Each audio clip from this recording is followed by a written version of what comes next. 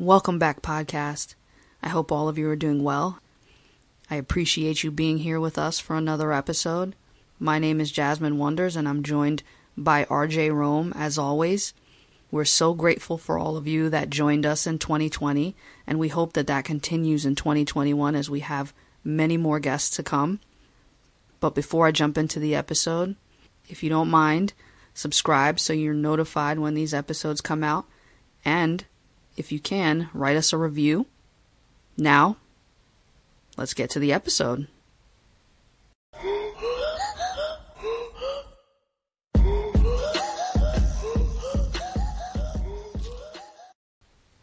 All right, so we have Haley Soul today. Welcome to the podcast, Haley. How are you? Thank you. I'm doing well. How about you? We're all right, I think. You want to tell us where you're from? What do you write?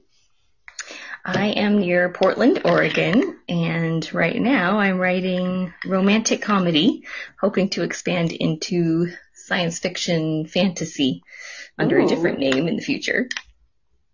Why under a different name? Right now I'm writing under a pen name. Haley Soul's a pen name, since I'm a practicing physician, and I suspect that some of my patients might not like finding out that their doctor writes the steamy, sexy stuff.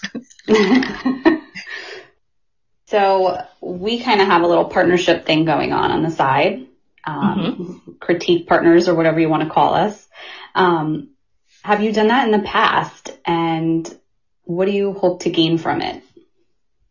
So writing is a very new thing for me. I've always been a reader, probably like most writers. And with the COVID quarantine last year, I had to close my practice temporarily, and I thought this is a chance to finally try writing, which I didn't think I would get to do until I retired. And I've always sort of had this tendency to edit others' works in my mind, like, oh, that would have been so much better if you'd written this or done that with the story. So I sort of thought in the future I might like to be an editor, but once I started writing, I realized how much I enjoyed that. But yes, from exchanging critiques and hopefully kind critiques, hoping to improve my writing. So your life as a doctor is quite different than your life as a writer. How has it been balancing the two? You know, I think for better or for worse, COVID has kind of helped that, because there's not much else to do in your free time. So in my free time, I do a lot of writing. And I've become pretty disciplined about trying to write every morning for half an hour before work. And then on my days off, I just write like 4 to 6 hours. So I was going to say, you write a lot faster than I'm writing right now. I'm kind of stuck. Oh. Have you had any points where you felt stuck like that in your works? I think, so let's see, I wrote the first book, and that was published in June. And then the second book I wrote was actually, under the science fantasy umbrella. And I would get stuck a couple of times there. It's a suspense, so it's that was pretty challenging to write suspense, and keep it suspenseful. And then I read some books on improving writing craft and the power of an outline. And so I felt like, okay, now I need to go back through and not a total rewrite, but I want to go back in armed with those new tools and improve that. And I think it will help unstick some of those sticking places. Right. When reading, is it almost second nature kind of to comb through the story? Like, for instance, I played basketball for many years. And so when I watch a basketball game, I have to kind of like almost analyze kind of what's going on in the game. Is that like almost second nature to you when you're reading now? It kind of always has been. So I was a double major in college, and one of my majors was literature, and I always loved analyzing other authors' works and finding the deeper themes and all those nuances that escaped other people. So yeah, I used to think that I wanted to be an editor. For a lot of years, I really considered doing that, but no, now I'm so much more passionate about writing my own new and hopefully unique stories. But yeah, I think there's always a little bit of if I had written that, I would have done that differently. I wouldn't say I critique, more like I try and figure out where the author's going with the story, like seeing if I can figure out, like get in their head and see where they're going. Mm-hmm. Yeah, I always like that part too, especially if it's a really well done story that keeps you guessing to the end. It's always so fun. Yes. I even kind of like it, when they outsmart me. Yeah. What was that turning point where you knew, like, I want to try writing? It was so funny. So I always thought it would be something I might try in retirement, as a hobby more, and hey, maybe I'll be okay at it. And then with the quarantine, at the time, I didn't know if it was going to be a month off, a couple of months off. I'm not one who can just sit idle, with that time off. Right. I thought, let's just see if I can write a full-length novel. Never tried it before. Well, I did when I was maybe 12 years old. I tried to write a book, and I think it ended up, the entire story was 7 or 8 pages. And I thought, oh dear, that's pretty short. Just wrapped up the whole story. It's a very short story. Yeah, and it wasn't supposed to be. So I guess I sort of convinced myself at that time that, I can't write a full-length novel, which is ridiculous. I was 12 or whatever. Right. But yeah, so I thought it was kind of a lark. Just let's see if I can write a full-length novel and if it's any good. And then as I did it, I would have those days where I'd get so excited, and my husband's been working from home, so I would, force him to listen to this scene or, honey, read this chapter. I'm really proud of it. And yeah, just the joy of doing that was pretty unexpected. It is an amazing feeling. And then once you finished the book, how did you decide you wanted to self-publish? I think as I was writing it, I kind of knew that I would have to go the self-published route. I mean, right. Who am I and what are my credentials that any publishing house would ever take a look at me? Hey, you never know. Yeah. And then just reading, there's so much online now about self-publishing and why we should, why we shouldn't, the pros and cons. And, yeah, I just really thought that sounds like me. I like having, more control over the way that it's marketed and cover choice and so on and so forth. So your first book, I think, was actually called something else. It was. Originally, it was called Book Review. And what made you do a rewrite or redo on your cover / title? So I was pretty proud of that first one. And I can't remember, RJ, if you read it in that form. I don't think you did. No, I didn't. Okay. So the way it ended, it did not have an epilogue then, and it was just kind of open-ended, whether the two main characters are going to be friends or if they're going to try dating or just working together. And I kind of liked that I felt like it was up to the reader to decide, or even depending on your mood. Sometimes when I read romance, it's like, well, I'm kind of skeptical, so I don't think they're really going to work out. Or, sometimes I'm feeling sentimental and, oh yeah, they're going to be happy together forever. So I kind of liked that idea of leaving it open-ended for the reader to decide based on their mood or their personality or, what they thought the two characters were going to do. And that didn't get a whole lot of great feedback. And that makes sense for the genre, right? Romance, right. We pretty much want a happily ever after. Correct. So yeah, I wanted to do an epilogue and also at the time, I think when I first came up with the title Book Review, I thought that was quite clever because, Sophie, the main character, she finds Jackson's notes and she does a revision of them and ends up going through the book that he's working on, reviewing it. But I think a lot of people missed that definition of review as they were reading it, and they thought she was a book reviewer or supposed to be a book reviewer. So yeah, I just really felt like the title was kind of missing the entire story arc. So I changed that and I did a cover revision. And some small changes to the story itself, and of course added that important epilogue.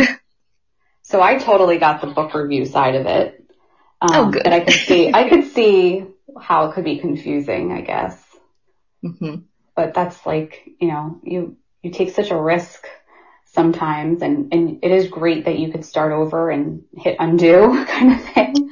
Yes, that's another benefit to self-publishing, right? Right. And being pretty unknown right now. Did you, before kind of putting this out, did you have any fears about putting this thing out? And if so, what was kind of that motivation? Like, what was driving you to still do it anyway? So even still, I dread and fear the less than 4-star reviews. I have a thin skin, I suppose, when it comes to that. So I think I've forced myself to kind of not read them, which is hard because I feel like, okay, if several people are saying the same thing, I want to pay attention to it so I can improve as a writer.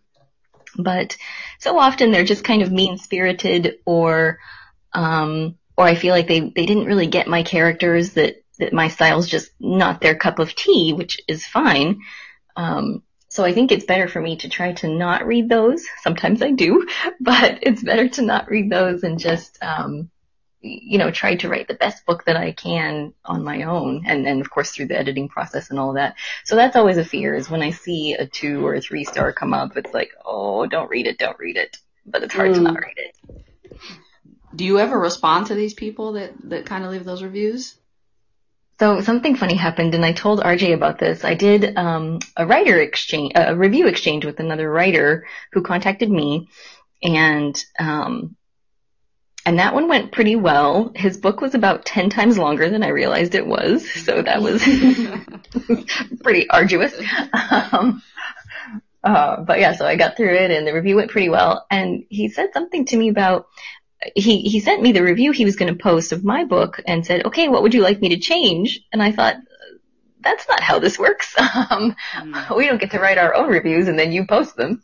Right.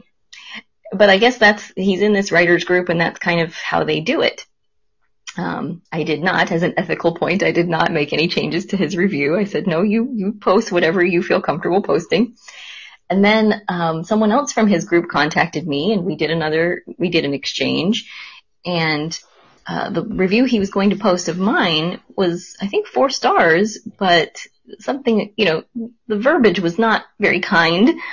And so I wrote, he said something about, shall we do another one? And I wrote back, I said, I was trying to be as polite as possible, that I think I'd prefer not to. Thanks, but no thanks. Yeah, I tend to respond better to constructive, positive suggestions rather than put downs. And he came back pretty strongly that it wasn't a put down, and perhaps as you mature as a writer, you'll grow a thicker skin. And oh, wow, ouch. So he doubled down.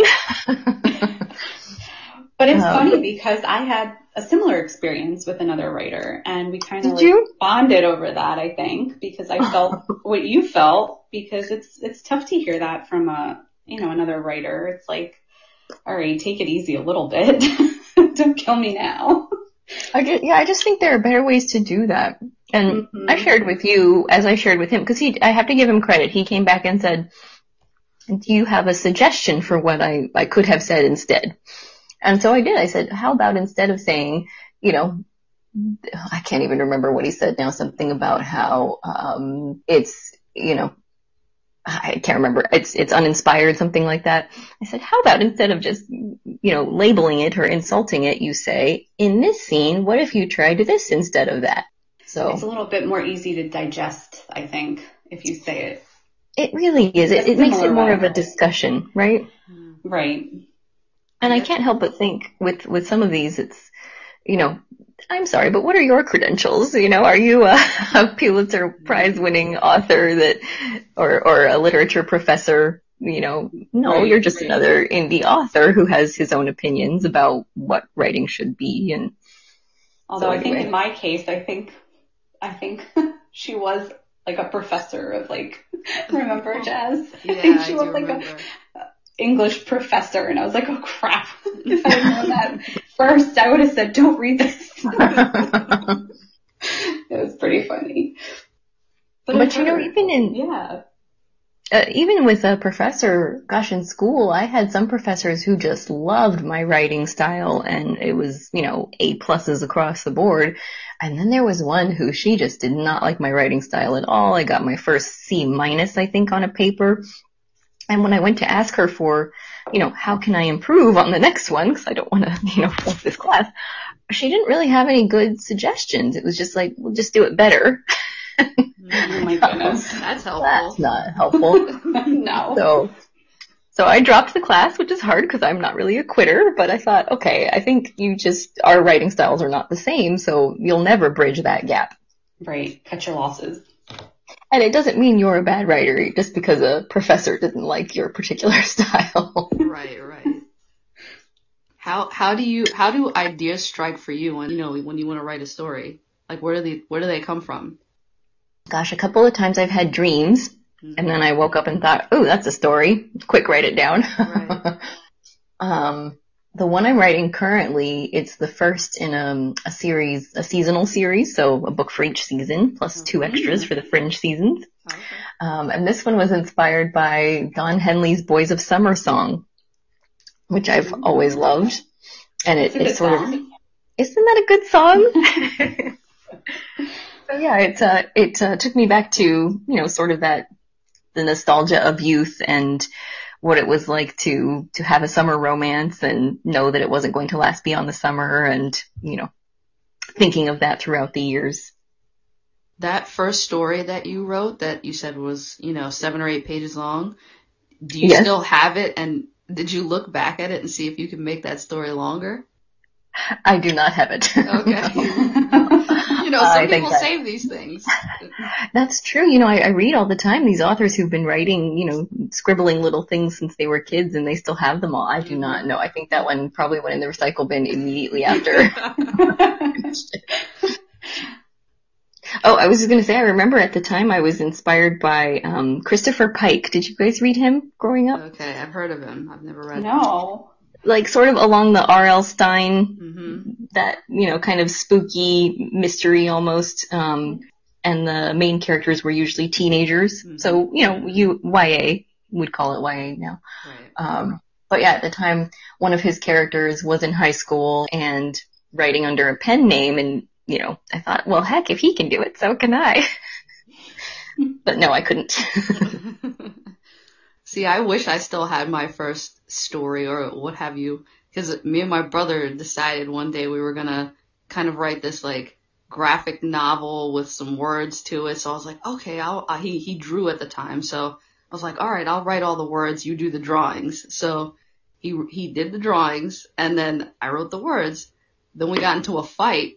So to get back at me, he ripped up the words. So I turned around and ripped up his drawings. So that was what happened with that story. That could have been a masterpiece. It could have been. You never know. How old were you when that happened? Ooh, I was probably like 10, maybe. Creative differences. Yeah, seriously. I don't know why we fight that way, but just casualty of the argument. Well, you put your heart and soul into that graphic novel, and right. How better to get back at each other? I guess so. Revenge. Right. And right. Jasmine, what do you write right now? Well, I haven't published anything, but a lot of the things I do write, if they're not poems, they're mystery in nature. Not a lot of romance. I'm not a big romance person, but I like action, so I try to write like mystery or thriller type stories.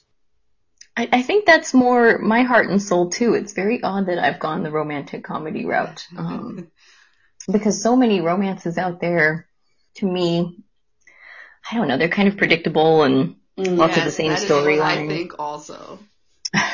So I'm trying very hard to write. I mean, I think we all try to write unique storylines, but I'm really trying to write, of course, strong, independent women with their own careers, and they don't necessarily need to find love or aren't necessarily searching for love. And, but yeah, I'm excited to, in the future, get into other genres too. Do some of the rules kind of romance, like upset you a little? Cause they do to me sometimes when I read. I'm not always a big happily ever after person. I'm like, no, let it all be in chaos. Like, what's wrong with that? Absolutely, yes. It's nice to hear someone else say it.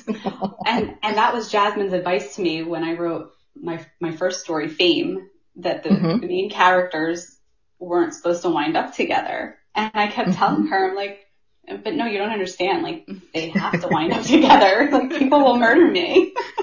like it just has to be, they have to wind up together. Yeah, and that's what I keep coming across too, is that's romance. Gotta have, if not a happily ever after, then a happily for now. Right. And I'm sappy, so I'm okay with that. I admit there are elements of my personality that sometimes are sappy, but for the most part, I'm more like Sophie, that, I don't need love. I'm perfectly content on my own, and, everything in life is going well. So why rock the boat?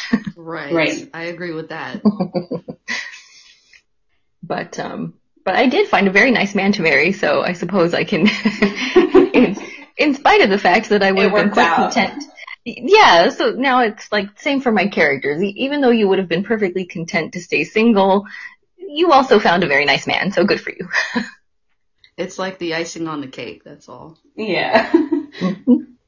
All right, so I know you use an editor, and I know you have a cover designer. What is it like to go through those processes with designing the cover with someone else and getting edits back? I don't have an editor. That's all me. Oh, okay. I thought I remembered you saying that you did. All right, so that makes me feel really better because I don't have one either. Yeah, I think it's probably vanity, but I feel like I do a better job editing myself than lots of what I read out there. So I figure. I was going to say, well, I think you do a good job. Oh, thank you. Yeah, I haven't yet caught any grammar or typo mistakes or anything like that. So I feel okay with that. I know I use Grammarly. Do you use anything like that? I don't. In all my, in the early stages of going through and reading articles on, how to be a self-published author, I came across something that I thought was so helpful, and it's worked really well for me on every book so far. The first edit you go through is kind of a content edit to make sure that the story flows and you have all the elements that you want. And then the second edit is your copy edit, where you're choosing the words. If you have 2 or 3 words you can't decide between, and looking for those, grammar errors, things like that. And then the third edit, either you read it aloud or you have the computer read it to you. Mm-hmm. And in listening to it, you really can catch a couple of things that your eyes just skipped over and filled in. Right. So yeah, with that 3 edit process, I've found has worked really well for me. How do you cipher through the information? I mean, there's a lot on the internet that you can find. What do you find that works for you? How do you determine that? I've tried a couple of things and I thought, no, that doesn't feel like me, and rejected that. And then other things, just in reading them, I thought, oh, that sounds like I could really make that work. Mm-hmm. So like the way that I outline, and I think, is it that both of you are pantsers, or one of you is and one is not? I'm a pantser. Uh-huh. All the way. I would say I'm somewhere in the middle, I guess.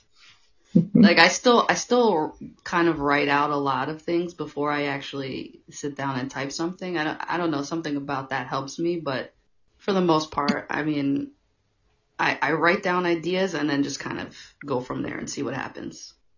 Yeah, a combined. Yes, for sure. And generally I have like an idea or a theme for a story, and then I just sit down and let it flow. And sometimes it changes from what I really thought it was going to be. But for the most part, I think, if I jot down a couple themes that I'd like to get into the book, I wouldn't say that that's a plotter at all. Yeah. Yeah, I think I'm mostly a plotter, and then as I get into it, it can change, and I'll go back and also tweak the outline. But I found a book on outlining that was so much more than that for me, because it talked about why certain aspects of your outline can help develop your story and your characters. And when I did the revision of that originally titled book review, I went through and did an outline for it before I did the revision. And I felt like it just really helped to tighten up the storyline and the characters, and, get rid of things that at the time I thought were important to the story, but they really weren't. And, so yeah, finding that was good. And then, of course there's these people out there, David Gaughran and, Kindlepreneur, and, Dave Chesson, and I don't know if you guys know these names, but they have all these starting from zero courses and, Amazon Decoded and BookBub ads and all of that stuff. And so those have been pretty enlightening. And yeah, I'm still so new that I think I'm trying a lot of things and figuring out what works for me and what doesn't. And what about the book covers?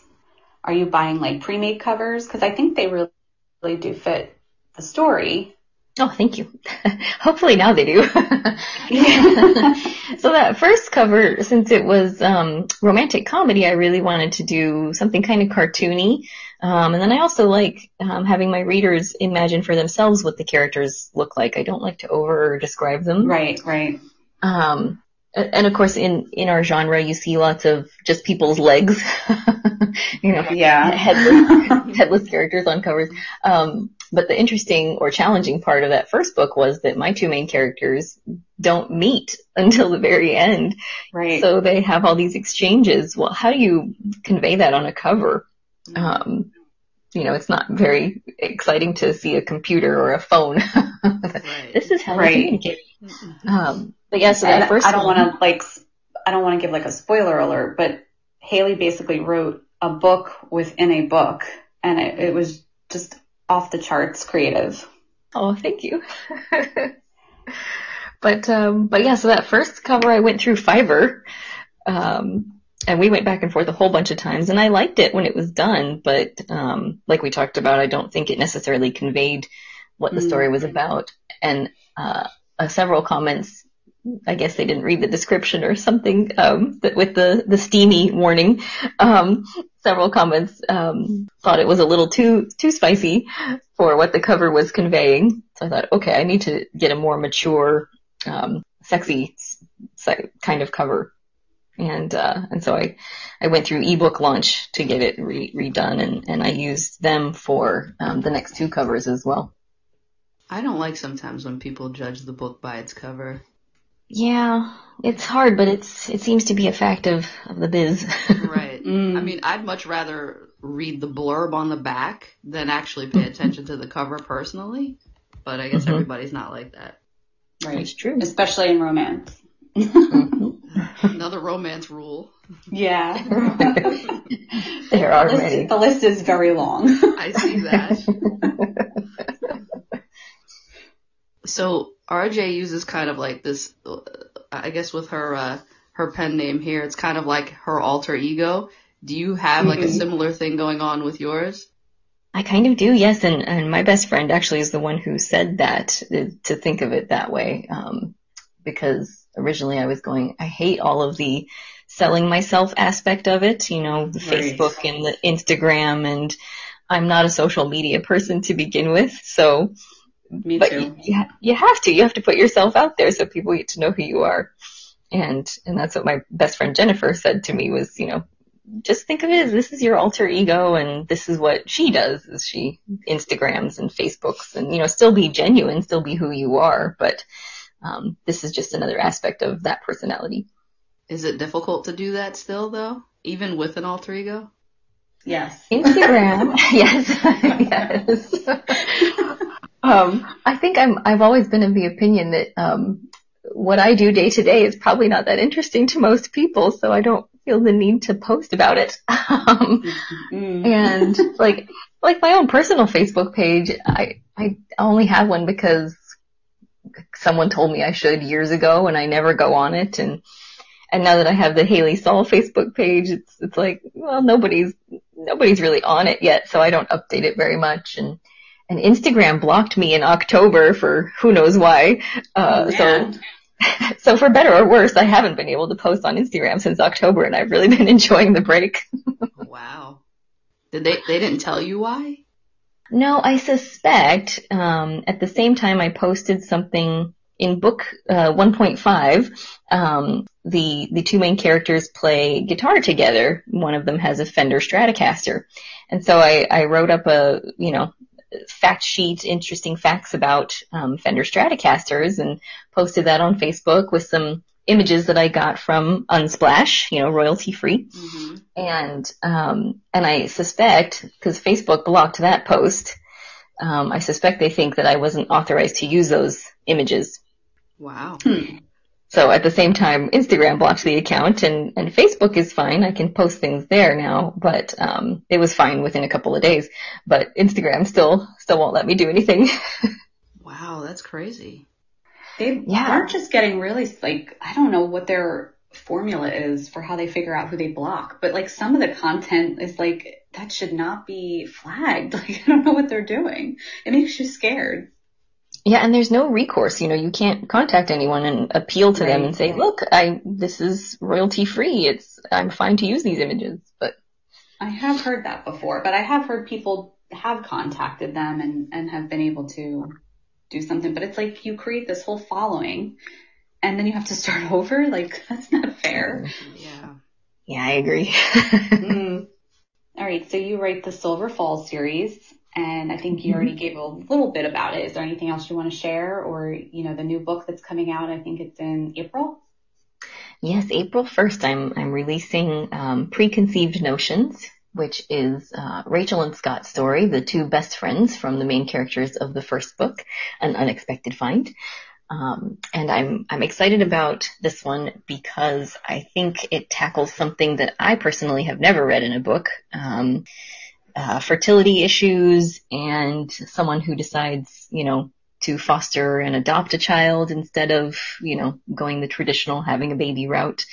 And I'm excited about that. I'm really curious to see what the response is going to be, because in my own practice, I've seen so many patients who've struggled with fertility issues, and they've gone through IUI and IVF, and, you know, you see the depression and how it affects them and their relationships with their spouses. And, so I'm pretty excited about this one. Well, I'm on chapter 4, so don't say any more. I don't want any spoilers. No spoilers. It's crazy because I have a friend currently who's going through that whole process. Well, has been for the last 2 years. And so I almost encourage her sometimes to, like, stop. I know that's kind of weird to say, but when I see every time something happens, like a miscarriage or, you know, some kind of like, you know, what I don't even know the names or the terminology, but like something bad happens and then I got to start all over, and she cries. It's like a really And sad you've mentioned moment. adoption to her. Yes. She's not really into the adoption route, but she's like, oh, I'm going to keep trying. I'm going to keep trying. And it's very expensive. So I'm like, that's a very hard situation there. It's heartbreaking and maybe a little frustrating. I think I don't understand, and I'm not saying they're wrong, but I don't understand that kind of dedication to having one's own biological child when it is so hard. It takes a toll on you, on your relationship, on your body. It's expensive. It's I do wish that more people would consider foster adoption and all of that, because I've also had a couple of patients who've done that, and it was a wonderful experience for them, and they're so glad they did. Yeah, I think there's some stigmas around that.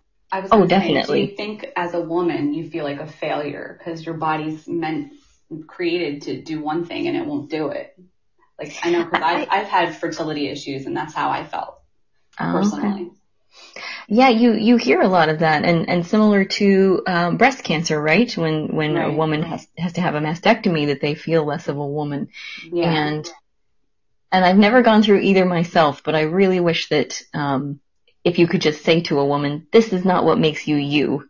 Right. You know, you are so much more than your ability to conceive or having breasts or, you know, whatever it is that we identify with. Or, you know, maybe you go through chemotherapy and you lose all your hair. It doesn't matter. You're still who you are. And, you know, hold on to that. Yeah, I think those are very hard kind of mindsets to break.